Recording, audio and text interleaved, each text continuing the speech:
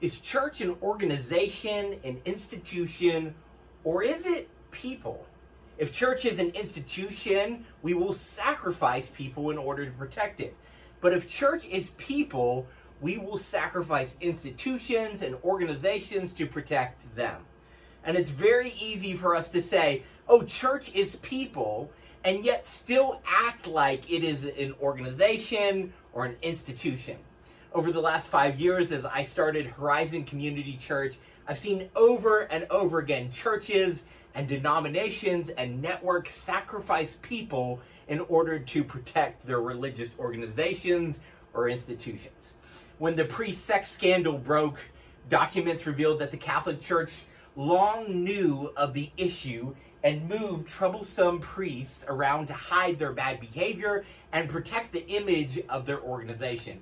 Protestants, evangelicals, and non-denom churches fared little better. Scandal after scandal has shown a long history of abuse, from summer camps to youth groups, where church leaders usually covered up the story and suppressed the victims in order to preserve their reputation and protect their religious organization's reputation in the community. One prominent Christian thinker and speaker and author who was recently revealed to live a double life using ministry funds to rescue women from third world countries and provide housing and education to them, and then requesting sexual favors from them. He was said to tell one woman who was a fellow believer, don't say anything about what I'm asking you to do and what I'm making you do, because I'm reaching thousands of people for Jesus, and if you say anything, it'll prevent me from reaching any more. You'll actually hurt the work of God if you come out and tell people about how I am abusing you. Now, I could rattle off the name of 10 high-profile pastors without even thinking about it, without even trying, who have been unmasked in just the last 5 years for either being abusive, controlling leaders, or alcoholics, or womanizers, or sexual predators. In most cases, their churches downplayed and ignored warning signs for years or even decades because this charismatic public persona leading the organization kept getting bigger attendances and increasing budgets, and so they were ignoring these troubling red flags that they saw. The way that we currently do church prioritizes the organization over the individual. I believe church has to change. And we have a real problem. We say God loves people, but our church is built in his name, use people instead of loving them. When culture looks at the news and another popular megachurch pastor is arrested for sexually exploiting children, are we really surprised that people aren't coming to our churches? Heck, I see that on the news, and I don't want to come to church. I don't want anything to do with a religion that would empower someone and silence their victims in order to amass wealth and influence and power for organizations and institutions. I don't want to be a part of something that downplays the victim and protects the oppressor. But I don't follow this faith because I was raised in it, or because I belong to a successful and powerful church, or follow some charismatic leader. I follow Jesus. I try to model my life on his teachings because I have found him to be the most satisfying pursuit of my life. Money and pleasure, influence, none of those things satisfy like pursuing Jesus. I think the way we do church today would make Jesus throw some tables and shed some tears. But I think the vision that Jesus had for church is so good, it's worth chasing after. I'm not giving up on church because I believe what Jesus imagined when he thought of church was something so good, it's worth fighting for. The vision Jesus had for church is so different than the vision that we so often see in our communities today. Our culture is at a critical moment of change, and I believe only the churches that recapture Jesus' original vision for a countercultural community, a community that lived and loved like he did and acted like family, only that kind of community will survive and thrive into the future. And so over the last few weeks and for the next few weeks, we're going to be exploring the story of the first churches in the book of Acts and identifying mindsets of a future church, a church that's going to survive and thrive into the future. Today we're going to be in Acts chapter 3, and we're going to be looking at verses 1 through 10. One day, Peter and John were going up to the temple at the time of prayer, at 3 p.m. Now a man who was lame from birth was being carried to the temple gate called Beautiful, where he was put every day to beg from those going into the temple courts. When he saw Peter and John about to enter, he asked them for money. Peter looked straight at him, as did John, and then Peter said, "Look at us." And so the man gave them his attention, expecting to get something from them. Then Peter said, "Silver or gold I do not have, but what I do have I give you. In the name of Jesus Christ of Nazareth, walk." Taking him by the right hand, he helped him up, and instantly the man's feet and ankles became strong. He jumped to his feet and began to walk, and then he went with them into the temple courts, walking and jumping and praising God. When all the people saw him walking and praising God, they recognized him as the same man who used to sit every day begging at the temple gate called Beautiful. And they were filled with wonder and amazement at what had happened to him. In Acts chapter 2, Luke tells us that the students of Jesus were gathering daily in the temple to pray. Peter and John here are on their way there, and just outside of the gate, a lame man is asking for alms, and Peter and John stop and see the man. And I think this is important. All day long, priests and Pharisees and rabbis and worshipers were coming and going from the temple, and like us today, most people were missing this man in pain right in front of them. Peter and John didn't think to themselves, "We can't be late. We're leaders. People are waiting on us to meet them and pray with them." At this point, there were several thousand people learning how to live and love like Jesus in Jerusalem. Peter and John, these were two of the ultra leaders, the leaders among leaders, the apostles of the apostles. And they didn't think, what if we don't show up and people lose interest and go home? What if this entire thing falls apart because I wasn't early and engaged? They realized it didn't rely on them. They saw someone in need, and they realized they could set aside their religious duties for a little bit to meet the need right in front of them. I can't help but think of the story Jesus told of the Good Samaritan. The religious people ignored the wounded man because of their religious duty was more important than the individual's pain. And if we're not careful, we become like the priest and the Pharisee and pass the people who have needs, all because we're so focused on ministry, we miss the people ministry is supposed to be for. The apostles seem to remember this story too, though, and they do the right thing. They stop and see this man in pain. They postpone their religious duty to engage a person's pain. The church of the future won't worry about the organization. They will worry about the individual. They won't focus on the institution. They will focus on people. The future church will be known for healing and helping the hurting, just like the first century church was. If you ask Peter and John if prayer was important, they would say immensely important. They would say it's essential to the Christian life. But it wasn't more important than helping someone in pain right in front of them. I'm afraid that our churches have often become obsessed with the means and forgotten the end goal. We've gotten so caught up in keeping our organizational gears oiled that often we've oiled them with the pain of people. The church exists for people, not to use people. The church exists to serve people, not to be served by people. The church is people. Future churches will not shove religious goods and services down the throat of someone who is in too much pain to actually appreciate what is being given to them.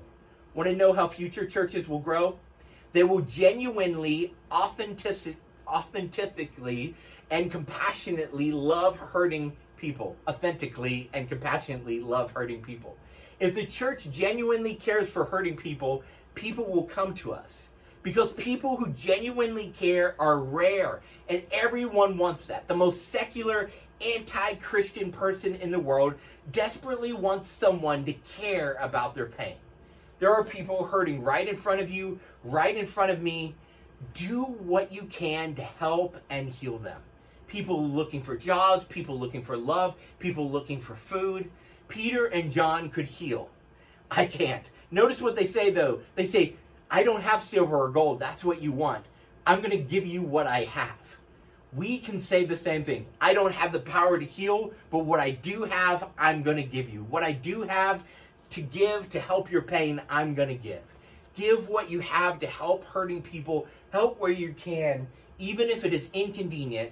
And you'll be amazed how interested people become in your faith. See, people want something real. Someone that cares about their very real pain. People don't want to buy into your religion. They want to buy into your love. They don't care how religious you are. They care how well you love. For too long, the church has measured success on how many people it can gather in a room for a service, how much money it has in the bank. These are the two big indicators of, look, we are successful. I think we must shift our focus from the performance of our churches to how well we are meeting the pain of our people. A successful future church will be healing and helping hurting people. It won't measure how many people in the room or how much money is in the bank. It'll measure how well are we doing at actually helping hurting people. And you know what? I think that this won't hurt our old metrics. In fact, I think that this will help them, because advocating for hurting people won't hurt the church. The church is people, and the more we care for hurting people, I think the more people that we're going to see reached and delivered.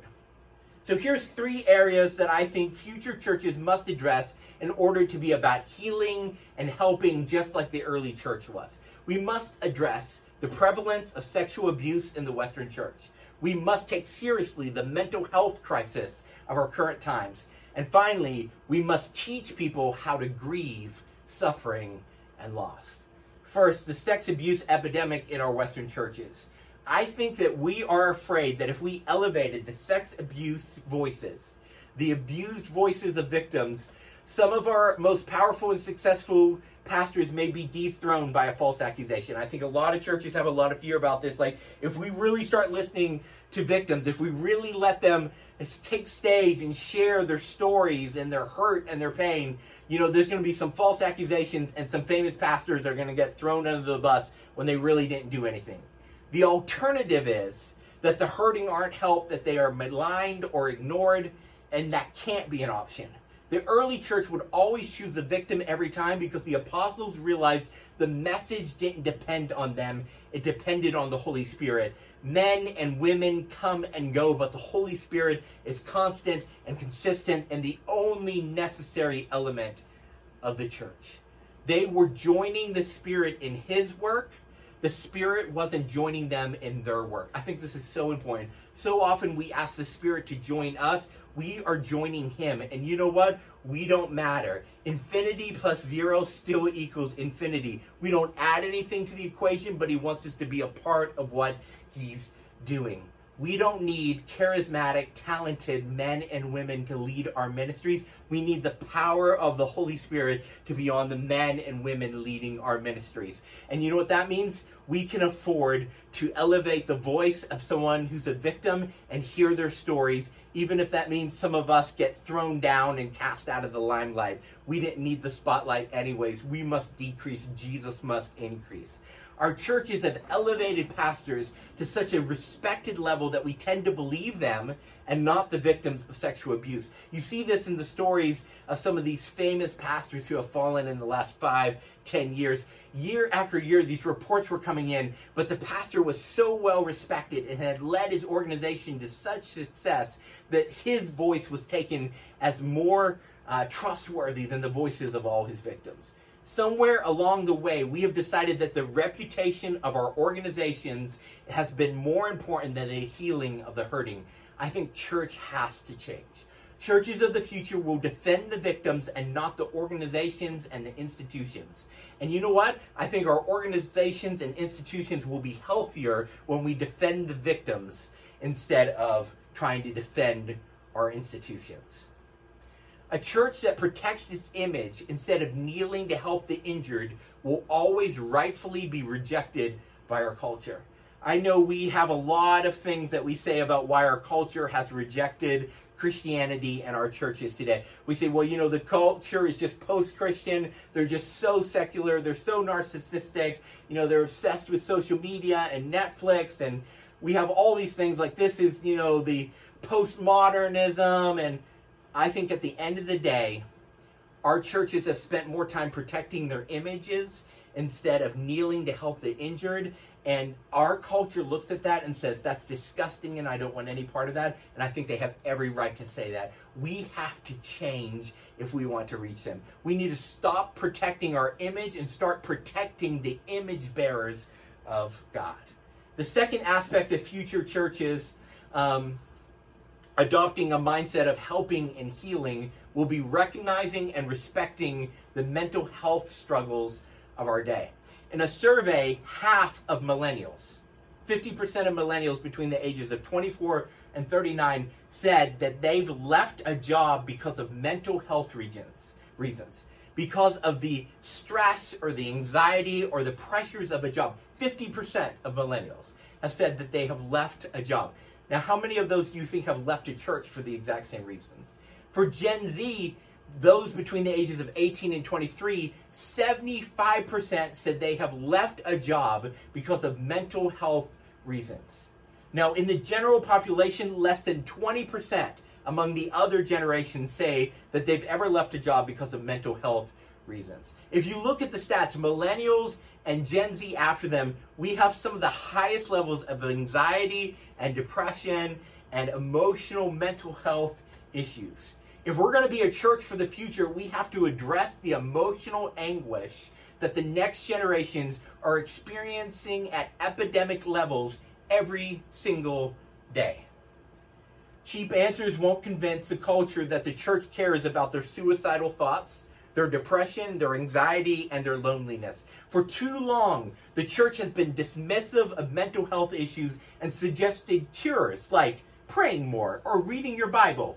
As Darby once told me, the church often misdiagnoses emotional issues as spiritual issues.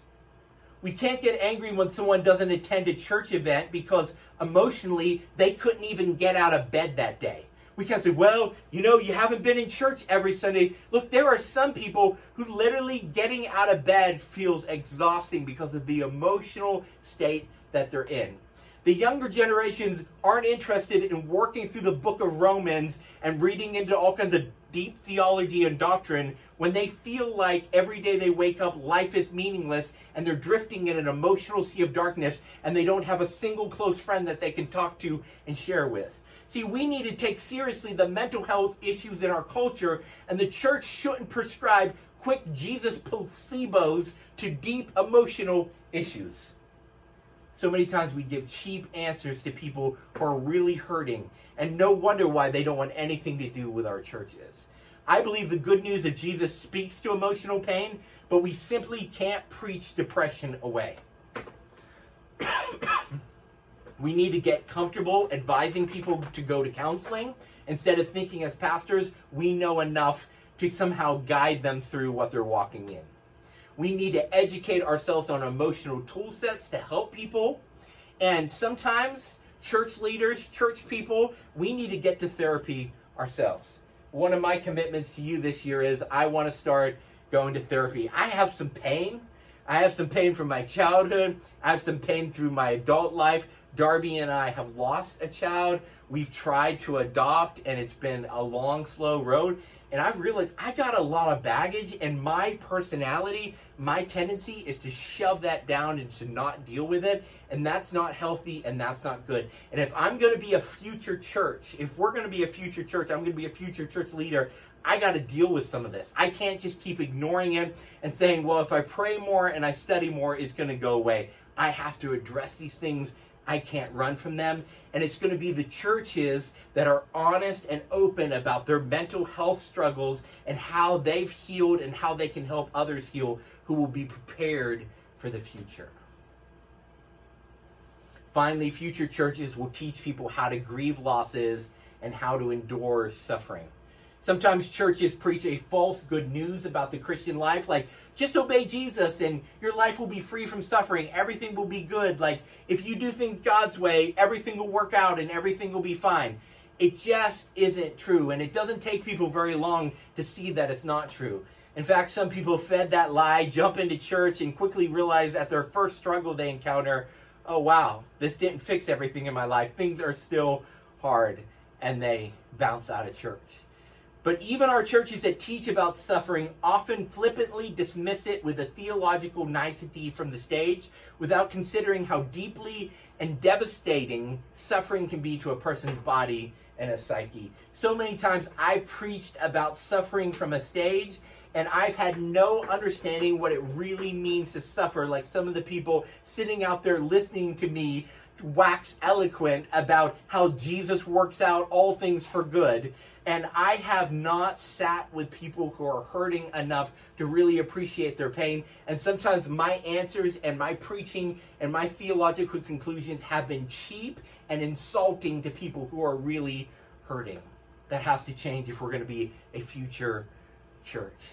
At Horizon, I don't think we've done a very good job helping people learn how to grieve, mostly because I'm not very good at it, and I haven't led you very well in it. I deflect away from tears and sadness and pain. I try to distract myself and others when they're hurting. If people are crying, I try to make a joke, or I try to go in a different direction, or, I get uncomfortable and I step out of the room. Sometimes you just have to face it. You have to cry. You have to take someone's hand and cry with them. You just have to hold them because there's nothing that you can say. You can just be there with them. Sometimes you have to scream at the heavens at the injustice that you're facing. Sometimes you have to bury your face in a pillow and just cover it with your tears.